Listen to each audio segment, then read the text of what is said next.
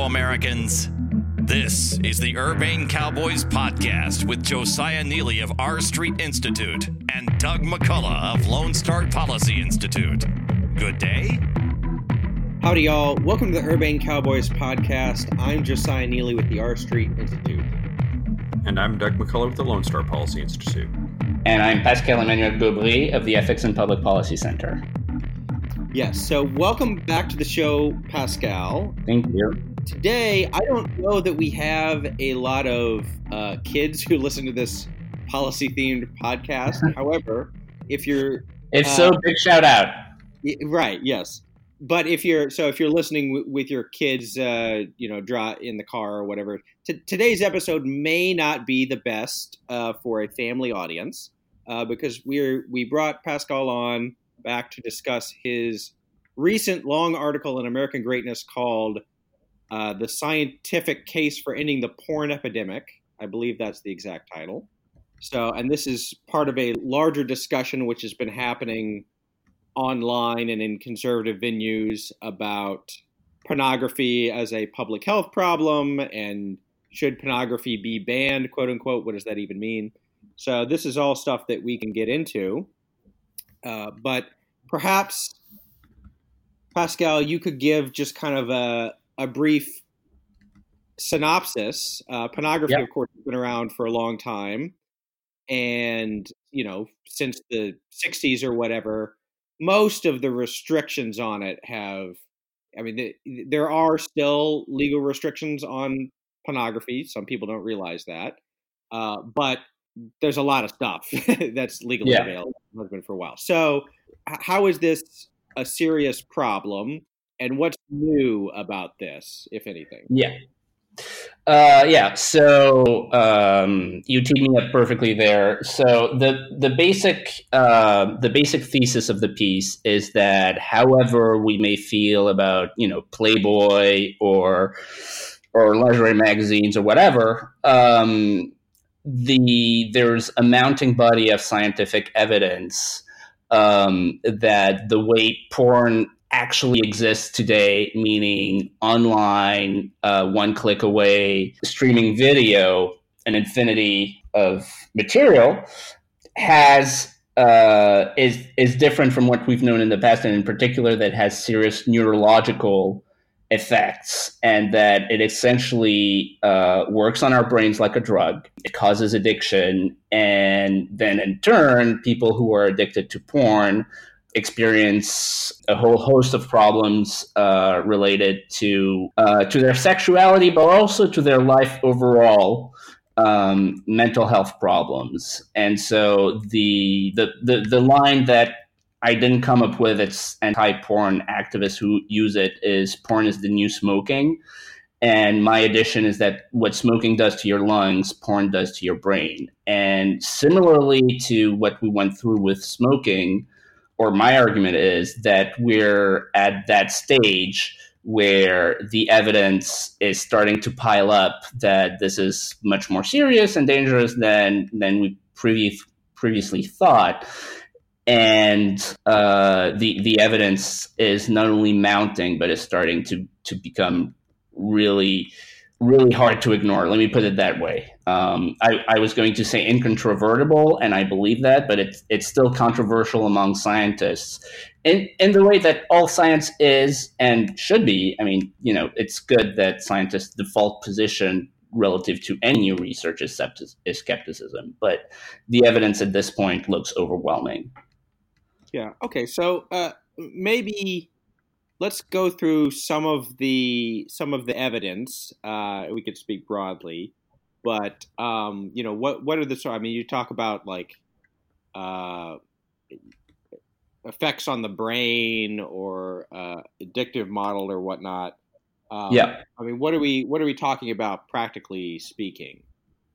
So the impact on the brain is fascinating. Imaging studies since the first big study started to come out in 2014. So again, this is new by the standards of science, but all the studies since then say pretty much the same thing, which is that porn works on our brain the way other drugs work on the brain, whether it's alcohol or cocaine or something like that. And the reason for that is that because you can binge porn, you're essentially keeping your levels of dopamine, which is an important neurotransmitter, artificially elevated for enough time that it starts to actually damage your brain and cause these, neurological facts and behavior patterns that scientists typically describe as addiction. So that's the piece on the neurology. This is something we can literally watch happen in MRIs, which is that when you're a heavy porn user, your brain looks the same as if you're an alcoholic or a cocaine addict in terms of the reward center and the mechanisms that cause addiction. And there's even an argument that it's even easier to get addicted to porn because the way addiction works is that it hijacks the reward center of the brain and causes the brain to think that whatever the chemical you're using is essentially the same thing as sex. And our reward center, which is one of the least evolved part of the brain, is programmed to have us seek out sex. But because porn is a sexual stimulus to begin with, that process happens much faster. Okay. And then, so in the article, you talk about a number of different ways that this plays out in terms of a rise in ED, impotence, they used to call it, particularly among young people, which is kind of disturbing because, impotence traditionally is, you think about that for old people who need Viagra or whatever. And I don't know if you have anything that you want to elaborate on that. Well, I mean, the ED stuff is really earth shattering because as far back as the Kinsey report in the 50s, chronic ED affects roughly less than 1% of men under 30. And off the top of my head, less than 3% of men between 30 and 45.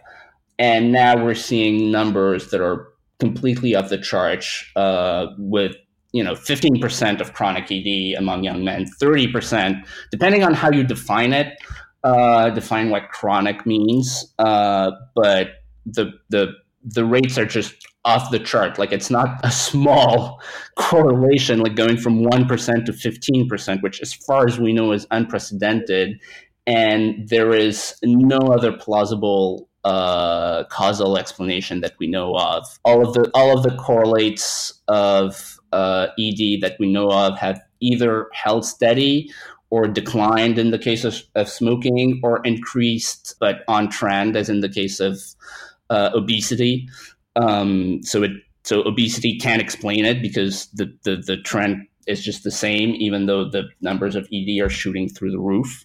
So that's really like a huge smoking gun and a huge tell that this is serious, because as you're saying, like, if a young healthy male has either chronic ED or low libido, there is something wrong with his health, like almost by definition. And then you have, obviously, like, this is the scientific problem in general. Like, the more you go into the social effects, the harder it is to prove a direct link of cause and effect. But there are dozens of studies that link porn addiction to various mental health problems, ranging from depression to ADHD to all sorts of things. Another problem with porn is that the way any drug works is that you need more and more to get less and less of a hit. And the way this works in porn is that it doesn't just up the quantity. It's that what triggers this reward mechanism is shock. And so and I spent some time talking about the rise of more and more extreme pornography, which used to be niche and is now extreme and popular. And pornography is getting more and more not extreme, and also particularly degrading towards women. And another thing we see is that because we're talking about the region of the brain that defines what we crave, contrary to the cliche that you can watch, it's like watching a Jason Bourne movie. You're not going to start punching people and shooting people just because you watched a Jason Bourne movie. It's a fantasy, and everybody understands that it's a fantasy, and you enjoy it, and then you go on and live your life. But that's not the way porn works. As people go into these more and more extreme forms of porn, their sexual tastes change, but also their views of women change. And so it's having a real impact on people's inner lives, and thereby a rebound effect on society. Before you move on, I kind of want to circle back to something just sort of a curiosity. You made the comment about young men with erectile dysfunction. Why does society care if these young men who are addicted to pornography, if they have erectile dysfunction? Why is that a concern of society at large? I mean, it's a public health challenge, and I mean, the human body is wired in such a way.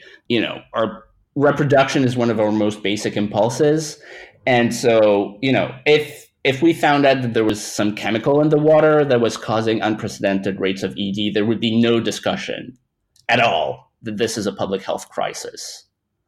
And that something that has such a strong effect on normal sexual function is bound to have effects on somebody's health more broadly. I mean, imagine if drinking Four Loko gave 15% of young men impotence. Like nobody would ask that question. But I guess to a certain degree, I guess my thought is, and maybe this is just me being naive, but if these men are potentially a threat to women, maybe it's a good thing that they're losing some interest in sex. Well, I mean, it is true that one thing that's not disputed is that what a piece in The Atlantic called the sex recession, which is that young people are having less and less sex, and it does mean that some pathologies such as teen STDs, for example, are lower, and that's true. But at the same time, if you have a society where a large number of young males have this bug, let's call it, that means that large numbers of them stop having an interest in sex, and the ones that do start behaving in these weird ways that are unprecedented. I think that's a concern. Yeah. So let me ask, kind of jumping off on that, because just in terms of broader social trends that we are and aren't seeing, you mentioned the so-called sex recession and the decline. Yeah. And STDs, teen pregnancy, those are all good things. Another thing that we have not seen is a rise in violence, right? A decline in violence.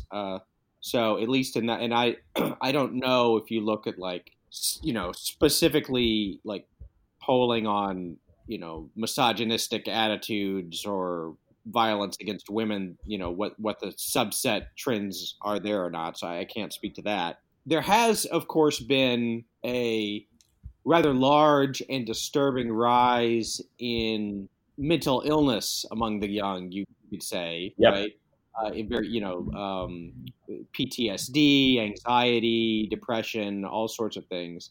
Suicide, yes. My understanding, though, is that seems to be more concentrated among young girls than among young boys. Or at least it doesn't seem to be. Maybe the suicide is different, I don't know. But a lot of the stuff seems to be not particularly concentrated among young men, where if there was a connection, you would think that it would be more pronounced. I am taking as the assumption that most pornography is consumed by men, even though that's not for all pornography. But so that the things that you're talking about in terms of sexual urge or whatever, these are concentrated problems with men. So, Right. I mean, Right. is my impression correct there? How does that link up with what you're saying? Some of these other. So a couple things. The fact of this astonishing increase over the past, let's call it 10 years, of essentially every bad mental health indicator among young people, that fact is not in dispute. There is a lot of dispute about the causes, and you get into all these problems with social science. But one of the things, and so my argument, even though I can't prove it, but my argument is that porn addiction probably plays a huge role in that. And as far as I know, the mental health problems are among both sexes. And the thing is, I mean, the rebound, and you're right that it's mostly men who consume porn, although there is some increase in women's consumption and anecdotally in women's addiction. But the rebound effect on girls is real. I mean, let's be honest. It's not easy to be a teenage girl in the best of times. B, teenage males in the best of times are not good people to be around. And so, when you have men who believe that extreme sex acts are okay, are normal, and that's your dating pool. If men who have these weird personality disturbances, where either it's a guy who wants to watch extreme porn with his girlfriend because that's the only way he can have an erection, or whether it's a dude who is really attracted to his girlfriend but can't have an erection with her even though he can when he watches porn. I mean, all that stuff has real rebound effect on women. And I mean, there's certainly a lot of very suggestive data on marriage in a study that uses a really large sample of couples over 10 years. Beginning porn use between subway waves is the strongest predictor of divorce and of marital unhappiness. And this is even when you control for other factors, which suggests that porn is the causal factor there. In other words, it's not just that couples become unhappy and as a result the guy turns to porn. Which almost certainly happens as well. But there's very suggestive evidence of a causal factor, which goes the other way around. In other words, the guy gets into porn and becomes weird, and that causes marital unhappiness. To answer your question, I think there's a very strong case that there's a significant rebound effect on women. So let's talk a little bit about what, if anything, can or should be done about this. And just as an aside, when I was in law school, I always thought it was very odd that, if a man pays a woman to have sex with him, that's prostitution and that is illegal. But if a man brings in a camera and pays one person to have sex with another person and films it, that is considered pornography, and that somehow is not. When I asked my professor about this, his response was, "Yeah, I don't know. Right. That seems inconsistent." But so, I mean, that's kind of strange. But that's the world we live in, where regardless, people will talk about what the original meaning of the First Amendment is, and so on and so forth. And I think that there are some real legitimate arguments to be had there. Maybe we can talk a little. I'm not averse to talking about it, but it is the fact, though, that if you were to say, okay, we're going to put a bunch of restrictions on pornography or ban it or whatever, that the first thing that would happen is that, Pornhub or the ACLU or someone would go into court and say, hey, you can't do this in the First Amendment. So, how do you get around that, right? Because that seems like a kind of, I mean, maybe this is a serious problem, but, well, what can be done? So I would say a few things to that. First of all, I don't address policy in the piece, first of all, because it's already 5 million words long. And second of all, because establishing the facts of what is happening, the fact that there's strong evidence that this is addictive, and B, it has impacts on the brain and on mental health, that the scientific evidence for this is very, very strong. just getting that fact out there and getting agreement on that fact is a start. Would be moving the public debate already. And if we're having the question of, is it that big a deal really, or or can we or should we regulate it? That means that we're already agreeing on what's happening, and I would be overjoyed by that. That's the first step. And secondly, I mean, speaking for myself, I would say a few things. So first of all, for 150 years, nobody ever thought that the First Amendment precluded regulating or banning obscenity. So that's one. I don't see a constitutional problem. I see a political problem. Number two, one thing which is illegal today, and which theoretically all of us agree on, is that minors should not have access to this stuff, even though empirically we know that they do in astonishing numbers and earlier. So children under 10 represent 22% of the total viewing by minors under 10. And the average age of first exposure is 9. That's something that's illegal already today now. And that's something that, at least publicly, nobody will argue that this is good. And but if we want to actually prevent kids from accessing that stuff, that would mean that we would have to put essentially a paywall, and that would destroy porn companies' business model.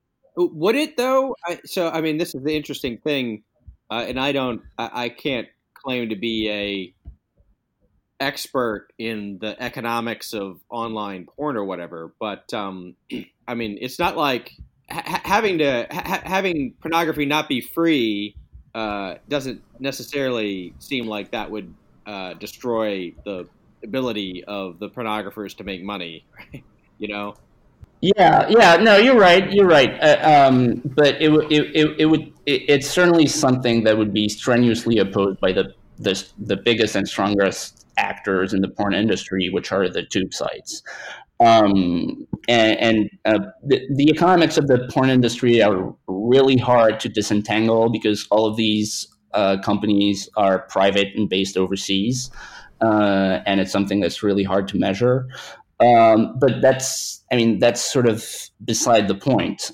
But isn't there sort of a counter argument to that it's this concept, and I forget exactly who came up with this term, but sort of the bootleggers and Baptists idea of if you actually impose these types of regulations, maybe paywalls, this would actually probably help certain companies, like let's just throw out the name Pornhub.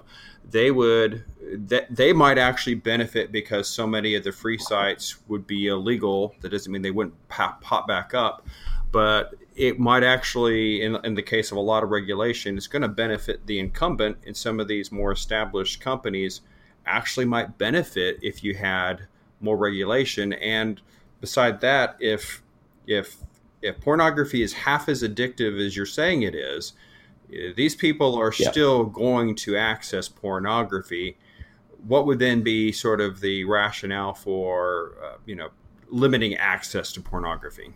Well, the rationale for limiting access to it is that it's a poison. And that, if somebody was putting mercury in the water, we wouldn't have a philosophical debate about whether it's good to stop it or not. So that's number one. Number two, empirically, the regulations that were put on the tobacco industry were actually good for the incumbents, and the biggest companies essentially got a moat around their market share once, for example, advertising was severely curtailed, because advertising is how the smallest guys beat the big brands who benefit less from advertising since they're already established brands. And that has made, Philip Morris an excellent stock over the years. It's still a fact that, I'll take that if it means that we have many fewer smokers, a lot fewer lung cancer, and so on and so forth. not everything has to be a parable about crony capitalism. I really look at it from a public health perspective, and not a sort of market design perspective. But well, fair enough. But what then would be the policy prescription then? If you're viewing this as a public health issue and a public policy issue, what would be the approach? Would it be more of a limitation of access, or would you go so far as trying to delineate what is lawful beyond, as we've said, talking about child pornography or coercion? Would you try to restrict what you might view as hardcore pornography? Would you actually get into censorship, or just simply try to restrict access? Britain was on the verge of putting together a system which they then walked back, because British conservatives aren't conservative, where essentially there was a meter and you had to buy a prepaid card at like drugstores and stuff, and use that to be able to log in to a porn website. That sounds like a good idea. Again, getting the precise mechanisms of how this is addressed in policy is a discussion that I would love to have in a world where everybody agreed that this is a major health challenge and that some public policy response is warranted. And then we can haggle over the price, so to speak.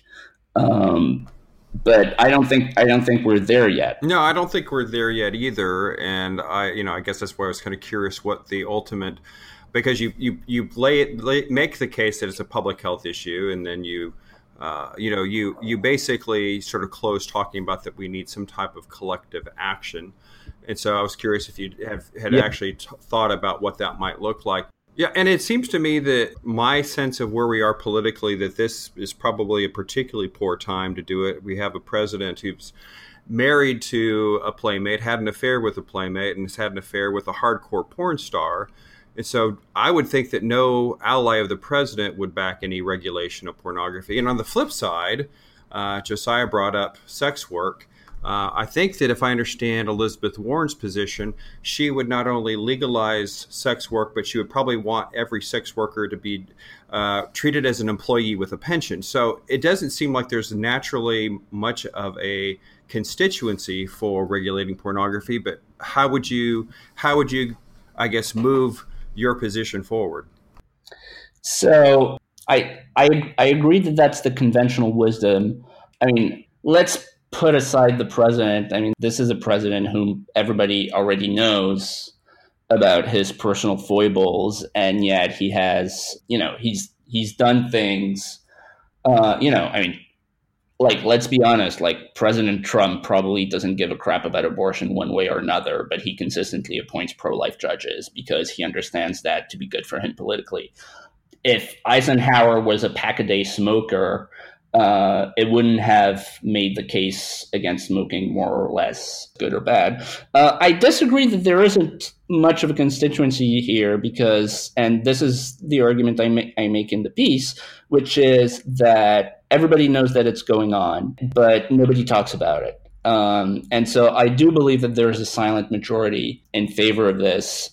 There's some polling that suggests that. And interestingly, it breaks down more on gender lines than on party lines. In other words, Democrat women support banning porn more than Republican men do.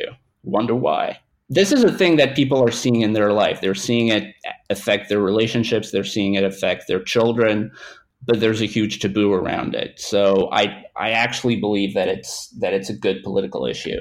So I had something that actually is not really the subject of your article. I know your article is specifically focused on the more hardcore pornography type of spectrum, but I did want to ask. I wondered about a possibly related phenomenon, which has to do more with the mainstreaming of what in a prior era might have been considered pornography. So, like, explicit sex or whatever, but that is. You mean like Game of Thrones or something? Yes, that's right. I for example, I was recently on an airplane going someplace, as you do, and they have, movies that you can watch there. And so I was watching this boring British period drama starring Keira Knightley. And then, I was watching the movie, and then right in the middle of the movie, there was a explicit sex scene, nudity and everything. And of course, if you're on a plane, there are little kids around. There's other things, but even just beyond that, it seems to be kind of like a standard feature now, where if you have a prestige drama or if you want to be an actress, this sort of stuff is kind of par for the course. You mentioned Game of Thrones. There was Emilia Clarke, who was on that show, recently gave an interview about how they were pressuring her into doing explicit scenes, and she would go off and like cry in the bathroom about it in between takes. And Ruth Wilson is another actress on a show called The Affair, I believe, who like finally asked to be written out of the show because she was uncomfortable with the material. And I guess like the writers responded by saying, you want to be written out of the show? Well, you're going to be like, your character is going to be brutally raped and murdered. And I guess the question that I would have is, are these two phenomena connected in your mind? And, I guess like, is there kind of a seepage where if the more extreme stuff gets more extreme, then the not so extreme stuff becomes more mainstream? And is that also something where okay, that's just a fact of life and it's not really something that is worth being concerned about, or maybe you can have your personal opinions about, but right.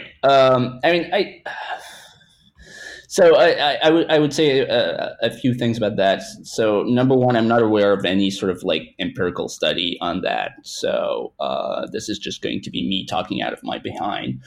Number two, like the sort of, I don't even want to say coarsening, but sort of like increasing, sexualization in general, explicitness of entertainment, also violence, has been going on for a long time now, and people can have their opinions about that.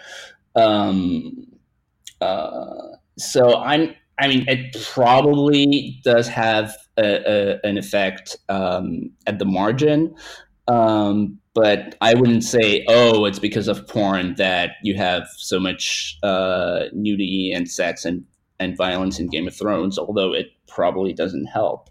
And finally, just to be quite clear, I'm not. I want to find a better phrase than I'm not a prude. Like, I don't want to get boobies off television or off the movie theater. Another factor in what you're describing is that a lot of money in Hollywood is going to prestige television, which has different rules. So if you want to show a breast in a movie, it gets rated R, which shrinks the market quite a bit. And so in motion pictures, there's some reluctance. Whereas, if you're subscribing to HBO or Netflix or whatever, you're presumably an adult. And so there's no restriction on the addressable market of your show if there's explicit violence or sex. So, you have lots of factors like that. But one thing that I want to make absolutely clear is that for me personally, I don't want to regulate indecency in general. I want to regulate this new and hopefully eliminate this specific new form of pornography that has specific public health problems. And to go back to the regulation question, because of this addictive mechanism, where the fact that it's so easy to access and it's free and you can spend hours, and people do, just sort of flicking permanently between videos, which shoots up the dopamine levels, having some sort of barrier to that, as opposed to, all right, let's ban all porn, but just saying like, all right, you're going to have to pay, whatever, $5 to get on the website. And then there's going to be a meter. And the longer you stay, the price goes up exponentially or something along those lines that would prevent binging and raise the cost, not just financially, but in terms of how easy it is to access, I think there's at least good reason to believe that it would take care of a huge chunk of the problem, and then we don't have to, have fantasies about, well, the Supreme Court is going to have to define what counts as pornography, and that sort of stuff. Well, and not to belabor this, but we had a conversation on this show recently about 3D printing and trying to regulate gun designs for 3D printing. And one of the things we discussed was how difficult it would be to actually, even if you passed a law, the information's out there. And in this sense, the pornography's out there. And if in the United States we started passing laws, anything resembling this, these people would simply be downloading all of this material, and it would be shared alternatively. And so I really question that from a technological standpoint. I mean, yes, it could certainly restrict access, but people are going to find ways to get around it. Yeah, I mean, so to the technological point, this has been a talking point for decades, but it's not actually true. I mean, it depends on what you mean by people will find a way to get around it. Like, some people will always find a way to get around anything you can name, right? The question is, can you meaningfully curb this? And it's not a theoretical question. Like, we know how to do this. Like, and the problem is that it's expensive for big tech companies. So, to take one example, in Germany, it's illegal to put Nazi content online. And so if you use the internet in Germany and you want to find Nazi content, you can't find it. You just can't. Why? Because Germany passed a law saying to ISPs, to Google, to these companies that sort of are the gatekeepers of the internet, saying, if people can access Nazi content using your service, you're going to pay a huge fine.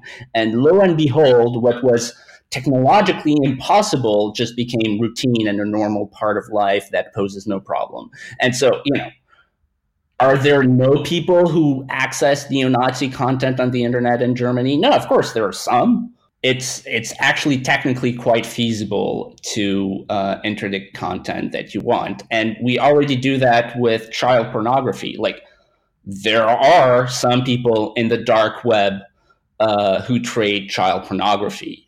But if you're not a very dedicated person, you're not going to be able to find child pornography. And if you do, you're going to live in perpetual fear of the FBI. Rightly so. And so, no, actually, technologically it's feasible and enforceable. What's missing is the political will. Our guest today has been Pascal Gobry. Pascal, thank you very much for joining us. Oh, thank you.